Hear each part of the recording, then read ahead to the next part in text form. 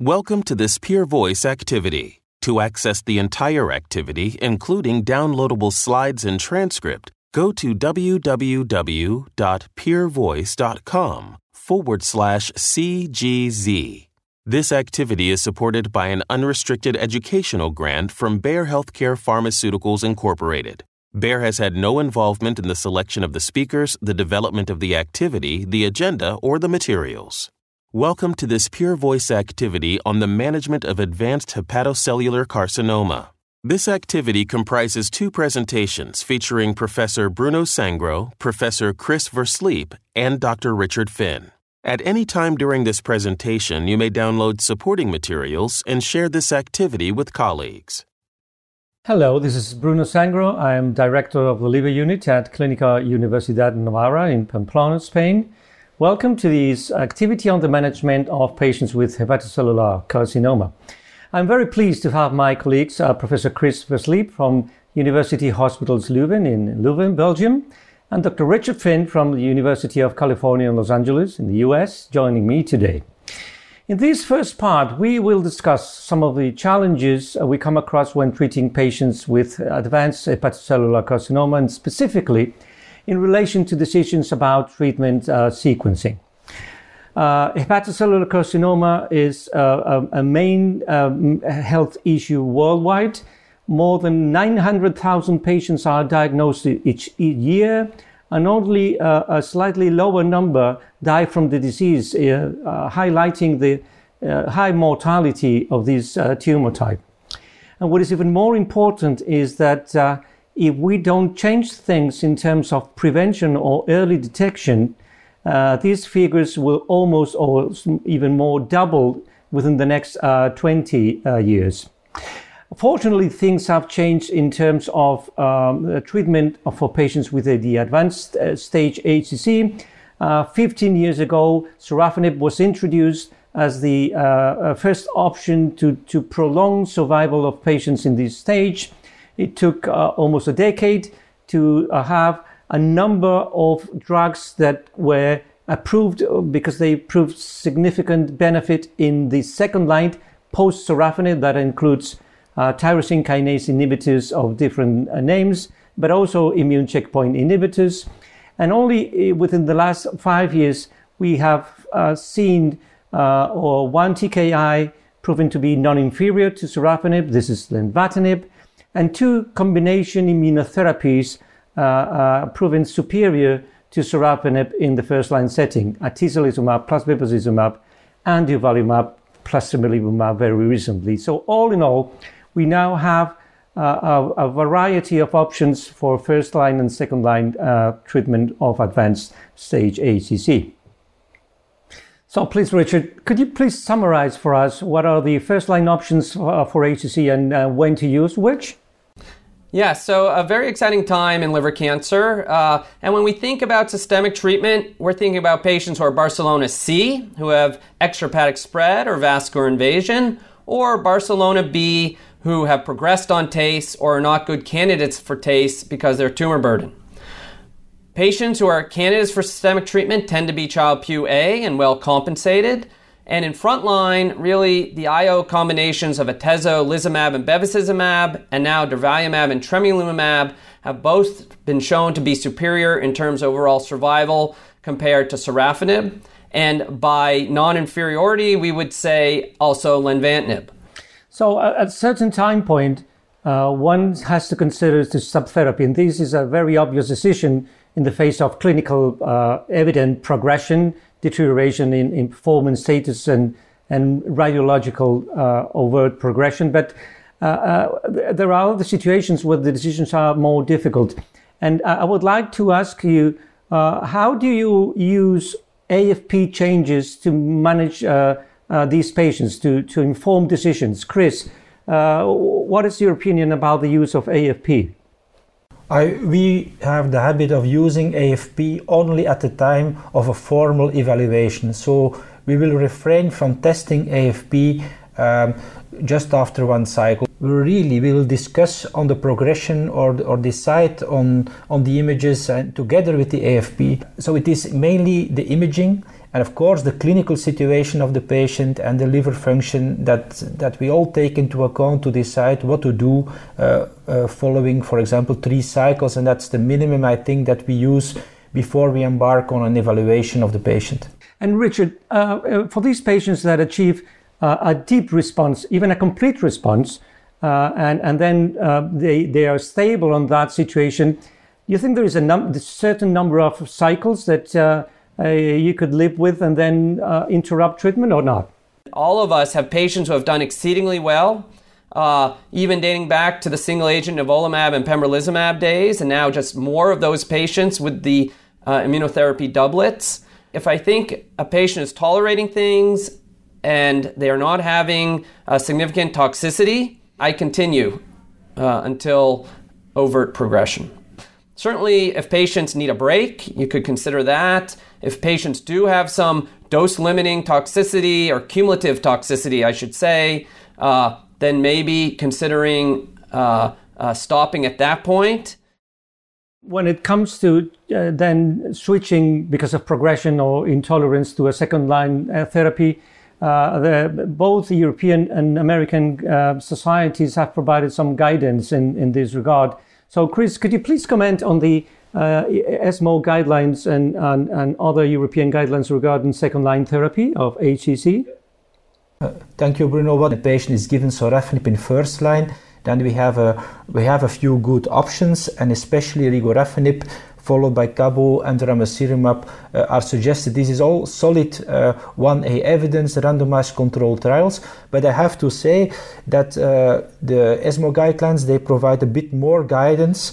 They also allude to the magnitude of clinical benefit scale. When it is 4 or 5, it's really suggestive of major clinical benefit. So following sorafenib, Rigo there comes first, ramucirumab only if the alpha-fetoprotein is exceeding 400. What is more challenging, and this is the reality right now, when you have made a choice like atezolizumab, bevacizumab, and even more challenging, durvalumab, tremelimumab, what will you do then? What is the appropriate sequence? And all the guidelines, they agree that we should base our choice on clinical judgment, toxicity profile, the patient profile, also local regulations and TKIs come there. And most of the guidelines, as a general conclusion, they put all the TKIs at the same level.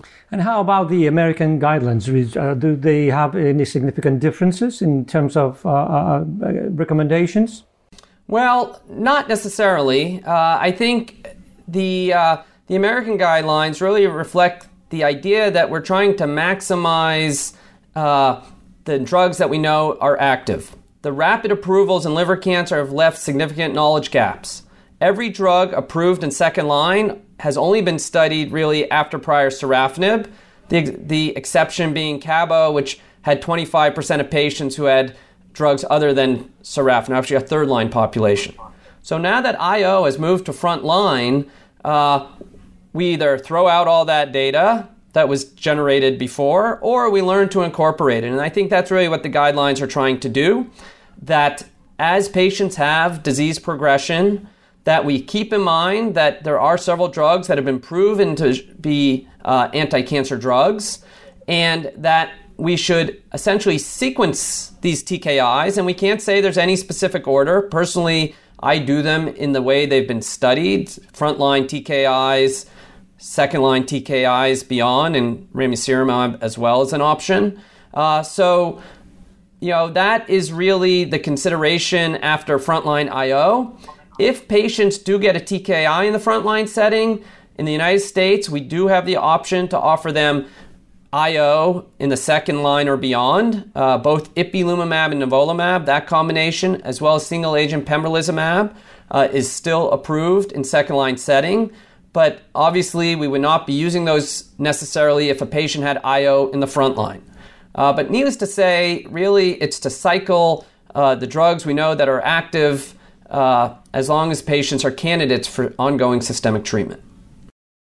But having so many different options is, of course, a good thing, much better than what we had 10 years ago. But Chris, at the end of the day, you have to make a single decision for an individual patient. What would you say are the main factors that will drive your decision on what drug to choose in the second-line setting? Yeah, what's really important is still the liver function of the patient, general condition, whether the patient recovered from some toxicities from the first-line treatment. It should really be individualized. It's clinical judgment, and that's it's very important. It is always very important. And Rich, in this setting, what do you think is the value of real-world studies that we are starting to see published? Yeah, so, real-world evidence does not replace prospective randomized phase 3 data, but it does provide us an insight to what happens in a population of patients who don't meet clinical trial criteria. And also it can reflect how new drugs that have been introduced in the liver cancer space may affect their use in clinical practice. And for example, the REFINE study was a large real-world evidence study that was launched after the approval of regorafenib. And we've learned that in this real-world evidence, for one, Rego appears to perform as it did in the phase 3 resource study. In addition, we see that when Rego is used after drugs other than sorafenib, it tends to be as well tolerated with the similar adverse event profile and with similar disease control, as we saw for patients who strictly get it after sorafenib. And in addition, there's even a third line cohort and even a cohort that got prior immunotherapy.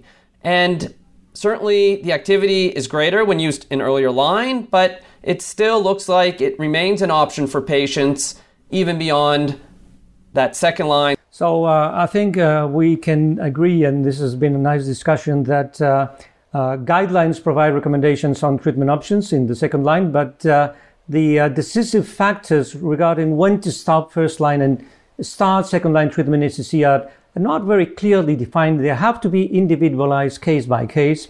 Multiple factors have to be taken into account when choosing the second line regimen. That includes, of course, imaging, but tolerability. The side effects that an individual patient has experienced is probably going to drive the decisions.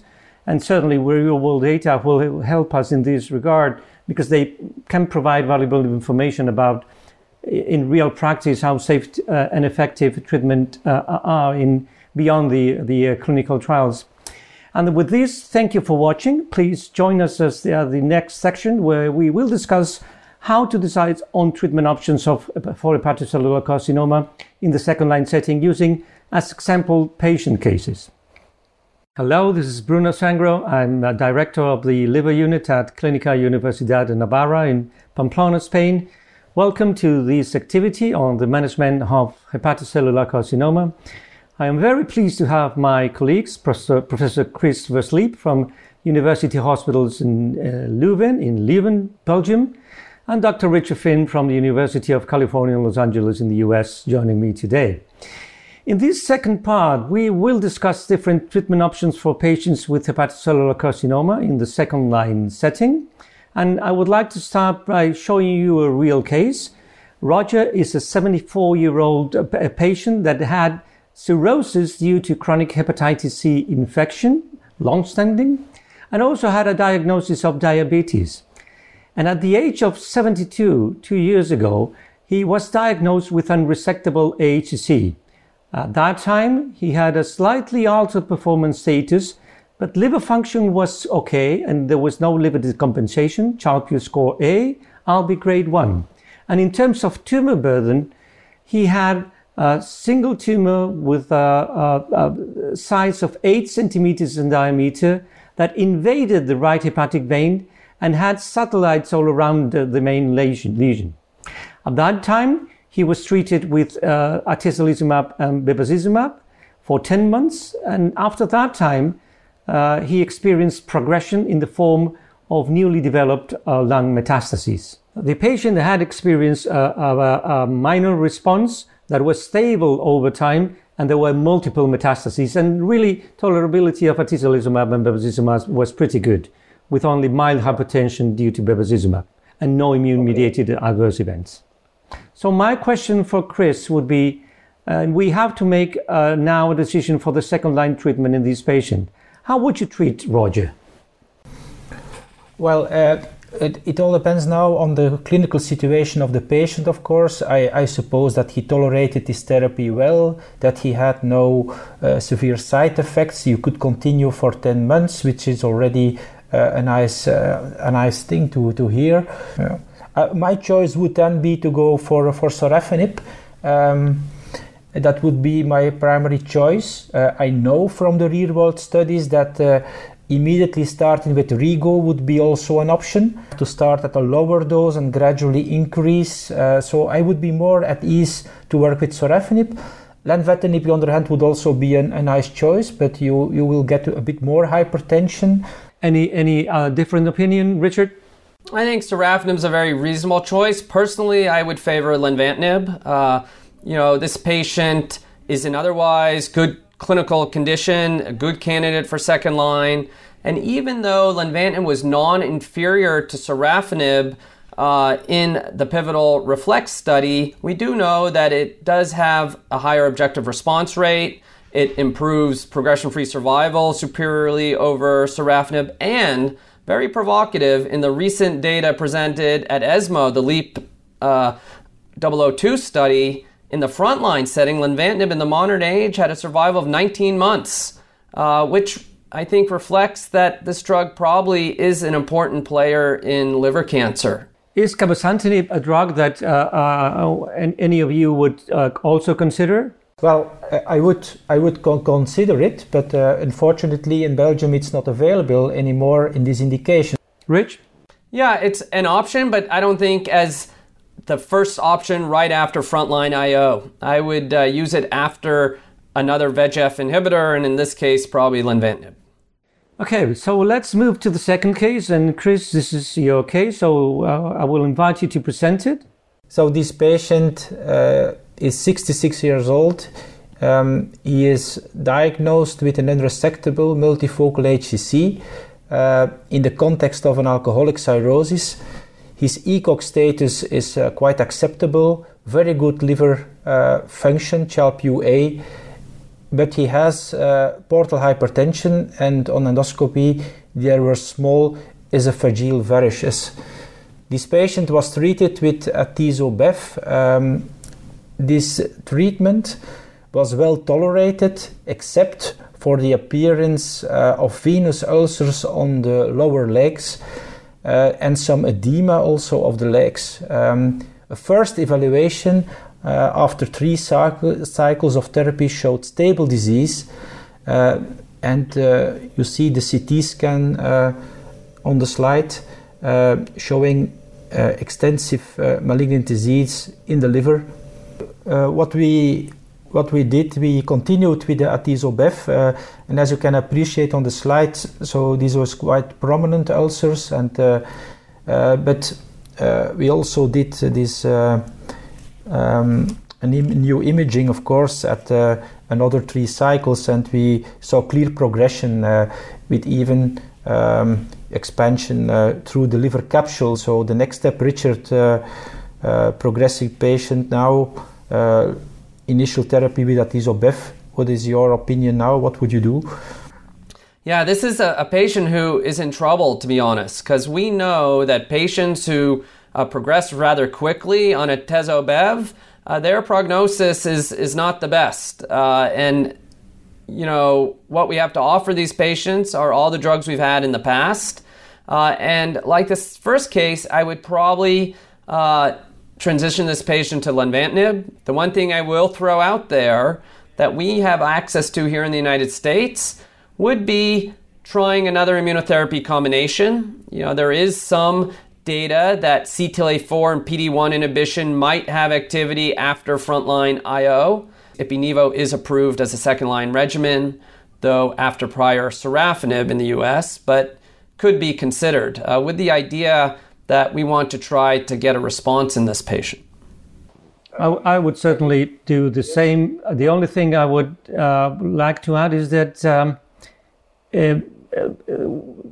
these individual cases, you have to make specific decisions. And in this case, with the venous ulcers, I would probably start titrating the TKI, whether it's sorafenib or lenvatinib, and start with a lower dose with the intention to go to full dose in the absence of deterioration in the ulcers. So we started the patient on lenvatinib after a big discussion in the team. And we saw remarkable healing of the ulcers on the legs after 2 weeks on lenvatinib. There was also previously some edema also, and this disappeared. And so patient was re-evaluated after about 7 weeks, and he was continued on lenvatinib. But then unfortunately, a few months later, he was again further progressing. But the side effect was under control. So this patient is now progressing under lenvatinib. Bruno, what would be your next sequence? Yeah, you have not mentioned alpha-fetoprotein to see if ramucirumab is one of the options that we may use. But in general, I would say that I will favor another TKI. And the question here is whether to go for regorafenib or cabozantinib, since both have shown activity post-sorafenib, and we should extrapolate that they may be active also post-lenvatinib. And this is a difficult decision. The patient has tolerated well lenvatinib, so the chances that he may tolerate well regorafenib are there. And particularly, I would probably favor cabozantinib, because of a slightly different safety profile and higher activity. But I think both of them could be good options. And of course, availability is what is driving my decision in most of the cases because of reimbursement issues. This patient had a normal alpha-fetoprotein, so this was not an option. Richard? Yeah, I don't think I differ in the discussion that Bruno gave. I think Rego or Cabo are acceptable here. Given the fact that we don't have Cabo in Belgium available in this indication, patient was started on sorafenib. And after already 3 months, patient was again progressing. Still, patient was in a good clinical condition, and liver function also was maintained. No ascites appearing, so following sorafenib,